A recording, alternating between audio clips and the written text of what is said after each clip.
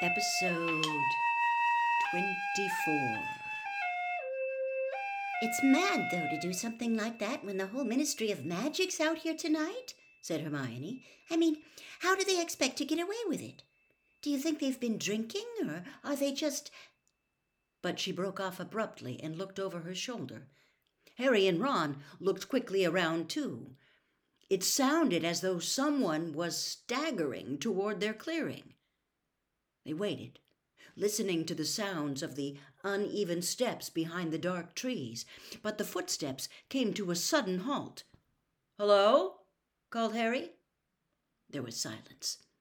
Harry got to his feet and peered around the tree.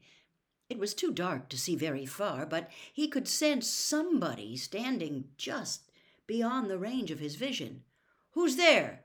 he said.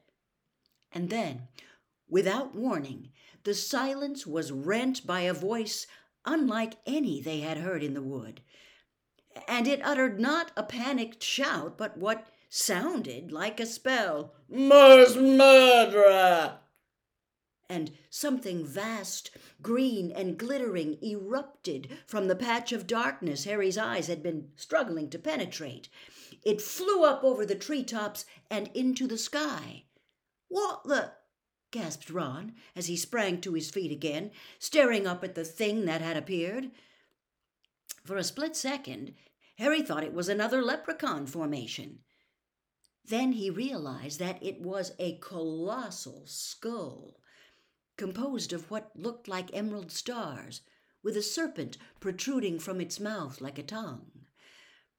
As they watched, it rose higher and higher, blazing in a haze of greenish smoke etched against the black sky like a new constellation.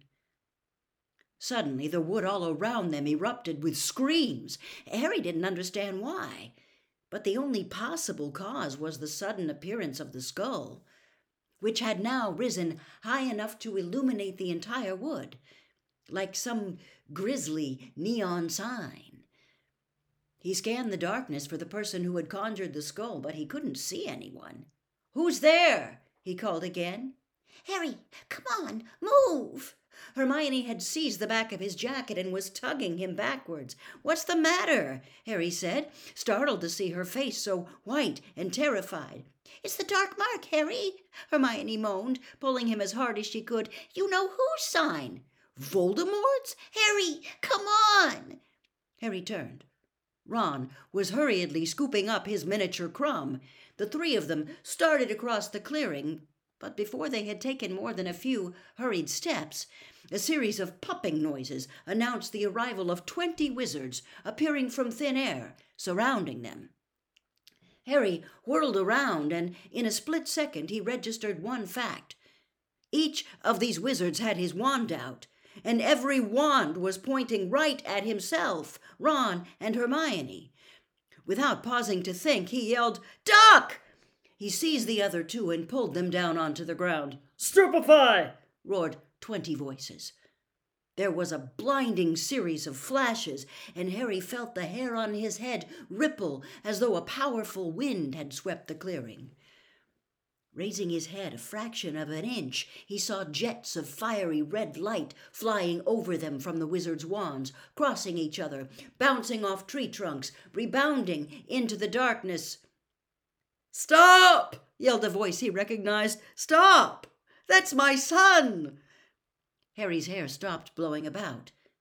He raised his head a little higher. The wizard in front of him had lowered his wand.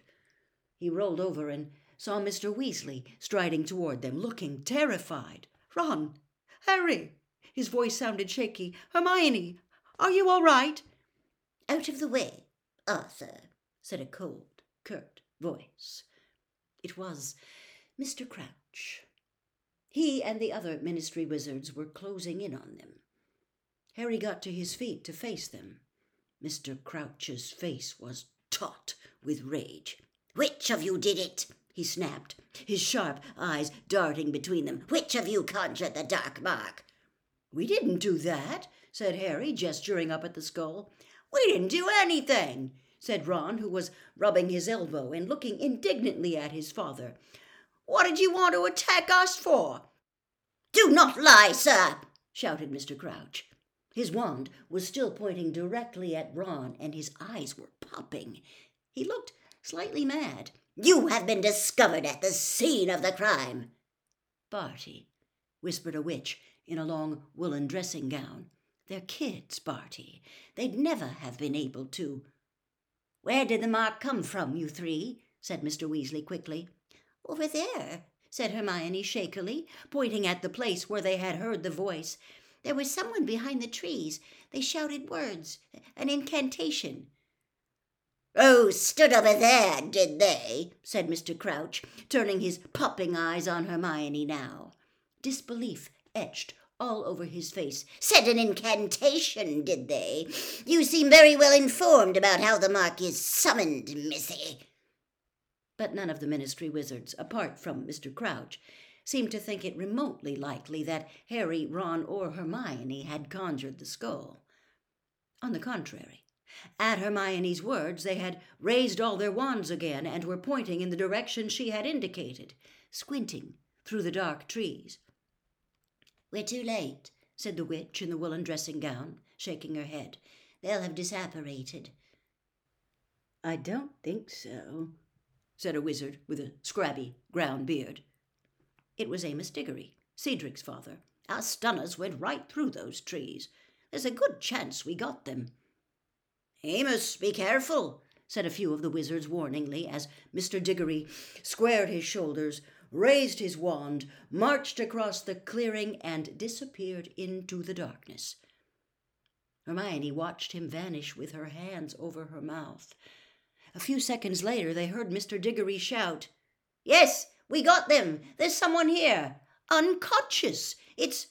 Oh, but blimey!"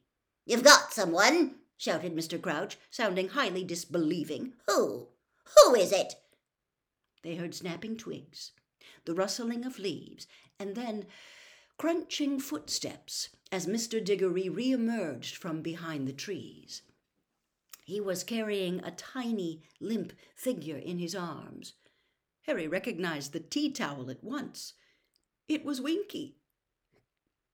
Mr. Crouch did not move or speak as Mr. Diggory deposited Mr. Crouch's elf on the ground at his feet. The other Ministry wizards were all staring at Mr. Crouch. For a few seconds, Crouch remained transfixed, his eyes blazing in his white face as he stared down at Winky. Then he appeared to come to life again. "This cannot be," he said jerkily. "No." He moved quickly around Mr. Diggory and strode off toward the place where he had found Winky. "No point, Mr. Crouch," Mr. Diggory called after him. "There's nobody else there." But Mr. Crouch did not seem prepared to take his word for it. They could hear him moving around, the rustling of leaves as he pushed the bushes aside, searching. "Bit embarrassing," Mr. Diggory said grimly, looking down at Winky's unconscious form. "Barty Crouch's house elf, I mean to say." "Oh, come off it, Amos," said Mr. Weasley quietly. "You don't seriously think it was the elf? The dark mark's a wizard sign. It requires a wand." "Yeah," said Mr. Diggory, "and she had a wand." "What?" said Mr. Weasley. "Here, look." Mr. Diggory held up a wand and showed it to Mr. Weasley. "Had it in her hand. So that's Clause 3 of the Code of Wand Use broken for a start. No non-human creature is permitted to carry or use a wand." Just then there was another pop, and Ludo Bagman appeared right next to Mr. Weasley. Looking breathless and disoriented, he spun on the spot, goggling upward at the emerald green skull. "The dark mark!" he panted, almost trampling Winky as he turned inquiringly to his colleagues. "Who did it? Did you get them? Barty, what's going on?" Mr. Crouch had returned empty-handed. His face was still ghostly white, and his hands and his toothbrush mustache were both twitching. "Where have you been, Barty?" said Bagman. "Why weren't you at the match? Your elf was saving you a seat, too." Gulping gargoyles! Bagman had just noticed Winky lying at his feet. "What happened to her?"